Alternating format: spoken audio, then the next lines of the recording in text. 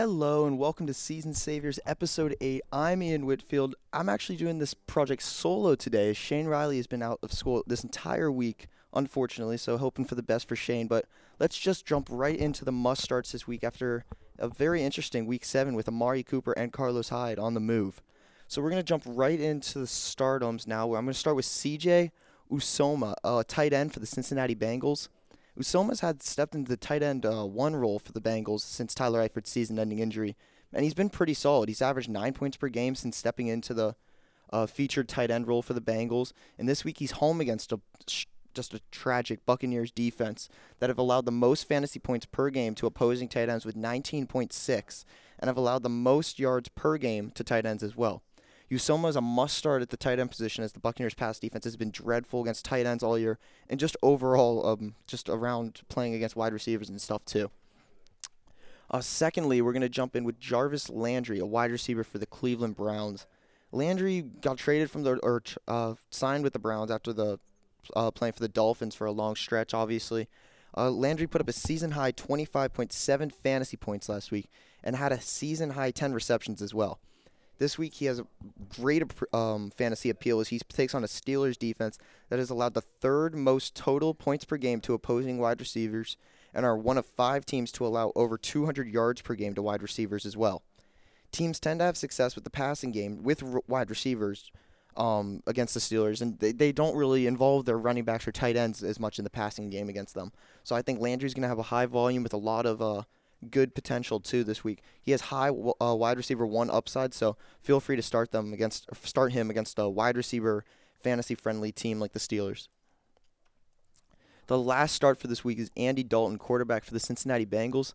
I typically don't like to choose 2 players from the same team to start in the same week, but Dalton has great fantasy conditions this week, and they take on the Buccaneers team, as I mentioned above, who's just horrid against the passing game. They've allowed 27.2 fantasy points per game to opposing quarterbacks, and the Bucs have only 1 interception all season.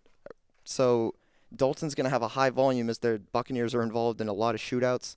Not only that, he's not going to have the ups or the downside of a lot of interceptions being thrown, so don't worry about his point total taking a hit because of that either. I think Dalton's one of the best plays that I've seen in a long time. When I saw this, looking around at him and all the conditions that he has, it's great fantasy conditions for any quarterback. I think Dalton's going to do extremely well this week, and I've even benched Drew Brees and Kirk Cousins in a couple leagues to start Dalton this week as they take on the Buccaneers. Now we're going to head to the do-not starts this week. We're going to start off with Christian McCaffrey, running back for the Carolina Panthers. McCaffrey's been great this season. He racks up a ton of targets, a large number of receptions, and he's currently a top 10 running back in PPR leagues. This week he plays a Ravens team that's allowed a league-low 14.3 total fantasy points per game to opposing running backs. So obviously that's split up between running backs, not just 14.3 straight up to other running backs. And then their top 3 in total running back receptions allowed to running backs all season as well. So their lowest, they don't allow a lot of receptions to running backs, and they don't allow a lot of yards per carry either. McCaffrey gets majority of his fantasy points from his high number of receptions, so that number's going to take a massive hit with the Ravens only allowing 3.6 receptions to opposing running backs per game. So that's also spread out too. So McCaffrey might only get a handful of those receptions as other members of the Carolina backfield can also get takes. I think McCaffrey has a low appeal this week and as a harsh fantasy running back, I just don't see how he's going to have potential this week. I think you have to bench him and put in someone else off the waiver wire this week. Secondly, we have Nick Chubb, running back for the Cleveland Browns. Due to how easily teams are able to get through the Steelers' pass defense, as I mentioned above, teams aren't running that much against them. The Steelers have the 3rd lowest amount of rushing attempts against them all year and have allowed the lowest total yards per game to opposing running backs. Chubb will most likely not receive a high volume, which is where Cleveland running backs mostly thrive, and the Browns will coordinate their game plan again around the passing game.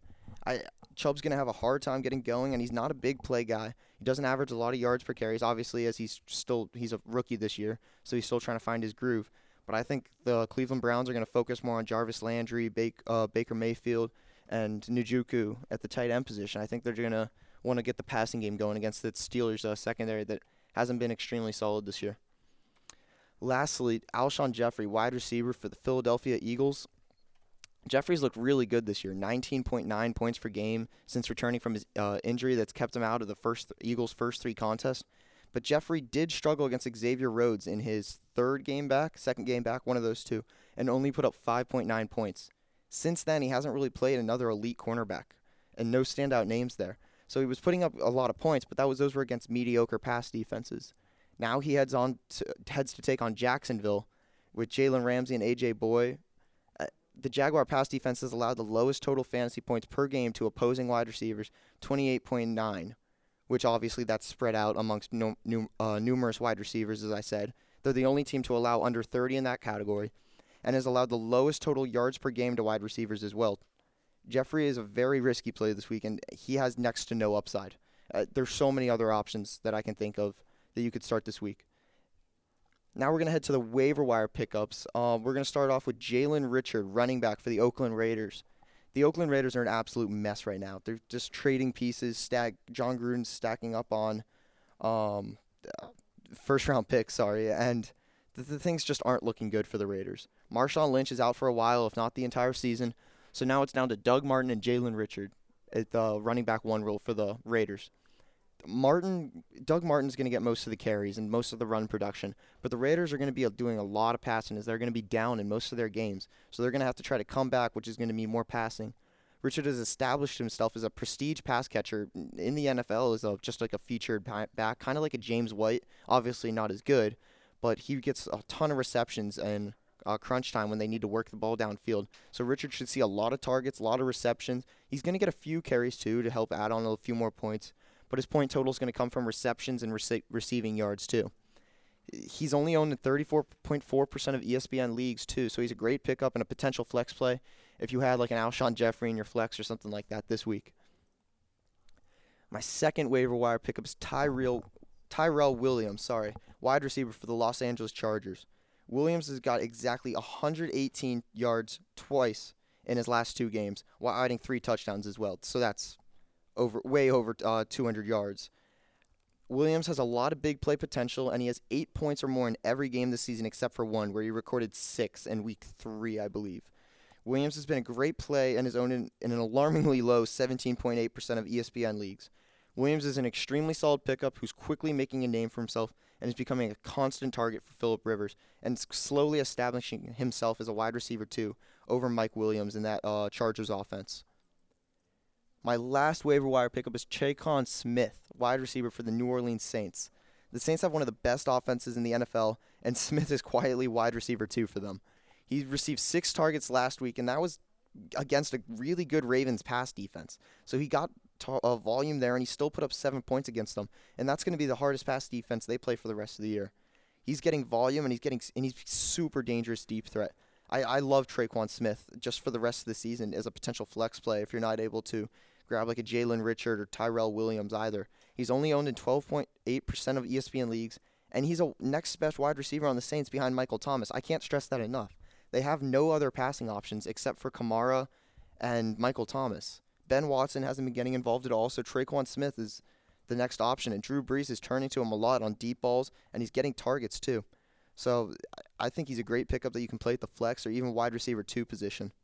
And that's about all we have for this week, as Shane's not here, so you're only getting one set of stardom, sit-ems, and waiver wire pickups this week. Tune in next week as we'll do the breakdown of Week 9 and season savers. Thank you.